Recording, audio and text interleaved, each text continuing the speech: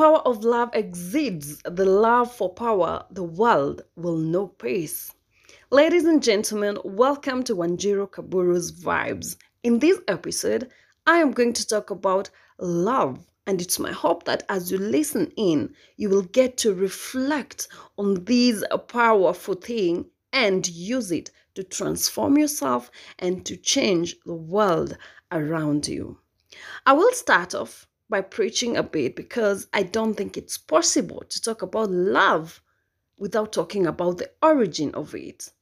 I am a Christian, so I will draw a verse from the Bible. In Matthew chapter 22, verse 37, Jesus responds to the disciples when they ask what the greatest commandment is. And this is what he says: love the Lord your God with all your heart, with all your soul, and with all your mind.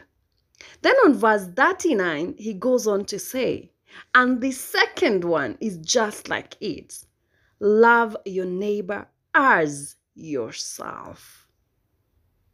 Ladies and gentlemen, every time I read those two verses or I reflect on love from God's perspective, I feel like it's the solution to everything. It is just what we need to create a beautiful world, or what you'd like to call heaven on earth. But look at these words critically: loving the Lord your God with your heart, soul, and mind, and then loving your neighbor, mark these, as yourself. When I released my first book, The Power of Self-Love, it was met with different kind of interpretation and at some point judgment. Because when someone reads the title, The Power of Self-Love, some are curious, but others are so quick to judge. And this sometimes is interpreted as being selfish. How does someone sit down and write a whole book about self-love? Let me let you in on a little something. I believe that you can't give what you don't have. It's not just a belief, it's a fact. You cannot give what you do not have. And throughout my journey and experiences, I learned that I thought I loved people. I was able to forgive people and live with people, but I was never able to forgive myself or cut myself some slack or be nice to myself. I was not able to love myself. And I realized that this was being projected on people subconsciously. I learned that it is only by loving myself that I can be able to love others. And loving is about, first of all, getting to know who you really are. And I've mentioned that I'm a Christian. So the first thing that I tell myself I am is I'm a child of the Most High God. And that is something God has put in the open. You and I are His children. Now the responsibility is for us to own that, accept it, and live like people who know that they are children of the Heavenly Father. And self-awareness is also getting to know your purpose in this world, making it your core business to know what you are brought to do in this world, or your purpose in every situation that you're in that team that you work with, in that organization, in that family, in that group of friends that you're in that neighborhood, in your lifetime. What is your purpose? It is part of self-awareness and getting to know yourself and who you are and what you're here for to that depth. And only loving yourself can enable you or charge you to get to want to really know what you're here for. Then it has aspects of being able to forgive yourself because you're a human being. And then you have to commit to this purpose that you find. So when I talk about self-love, it's a mix of so many things. And I usually say it is the key that unlocked the doors to what confidence to pursuit of my purpose, to living every day and trying, because I'm a human being, I only try to live each day towards fulfilling the purpose that God has for me here. So this verse helps me really understand that God meant for us to love ourselves. Have you heard that second part of love? And the second part is just like it. Love your neighbor as yourself. So it has to begin with you. You have to learn to love yourself, because when you do, then you're able to project this love to others, to your work, to the things you do, because you are a joyous, positive attitude, full of energy, living a very purposeful life. And this will reflect in everything you do, in everyone you meet, in your conversations, on your face. It shows. And ladies and gentlemen, you have no idea the doors just learning to love myself. I usually say I did not just learn to love myself, I learned to fall in love. I fell in love with the person I am, with all the flaws, with all the scars, with all the weaknesses. Those thorns are part of the rose that I am. But then, how do you learn to love yourself? I also realize that you can't love yourself if you don't learn how to receive the love from the source of love, and that is God. You know, God's love is unconditional. It's there. But what I learned is that so many of us don't know how to receive this love. We don't know how to claim it and to have it and to walk and live like we have the knowledge that God loves us unconditionally. And some part of receiving it is loving Him back. Being more concerned, as I said, with who you are, what He has brought you here to do. So this commandment of loving the Lord your God and then your neighbor as yourself feels to me like the manual we need to live through life, the manual we need to make a difference in this world.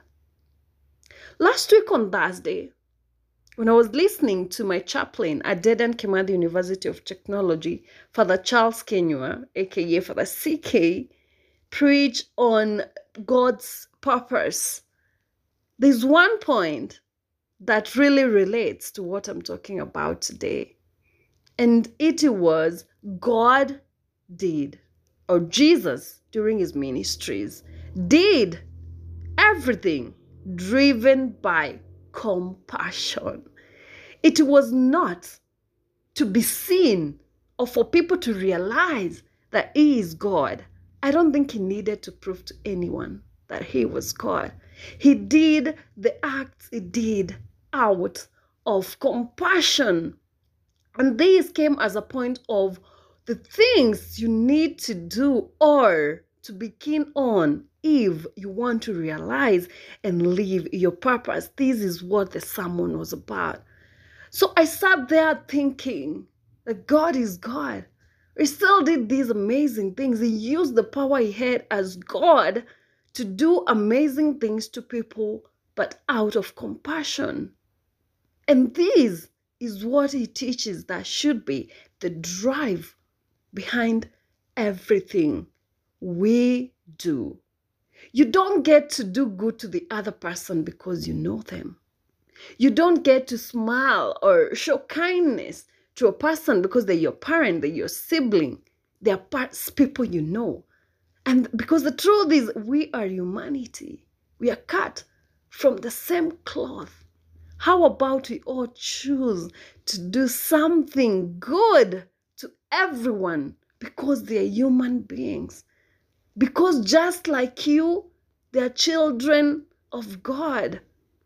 And then again, do to others what you'd like done unto you. Love is around everything.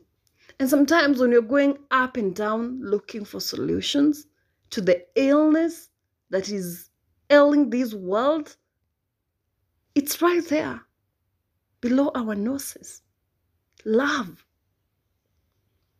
Ladies and gentlemen, I don't know what you think about when you think of love, but it is as simple as being merciful, being kind to yourself and to others, using your competencies in your place of work.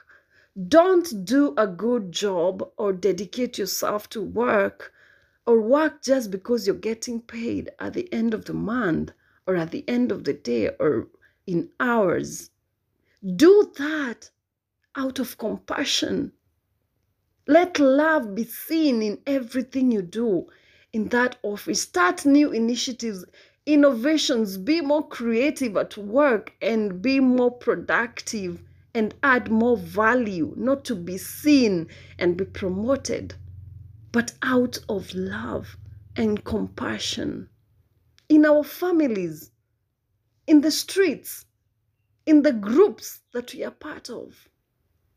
Everything you talk, say, do, let love be seen it, and not because you want to make more friends, not because you want to be likable than everyone else in the room, but out of compassion.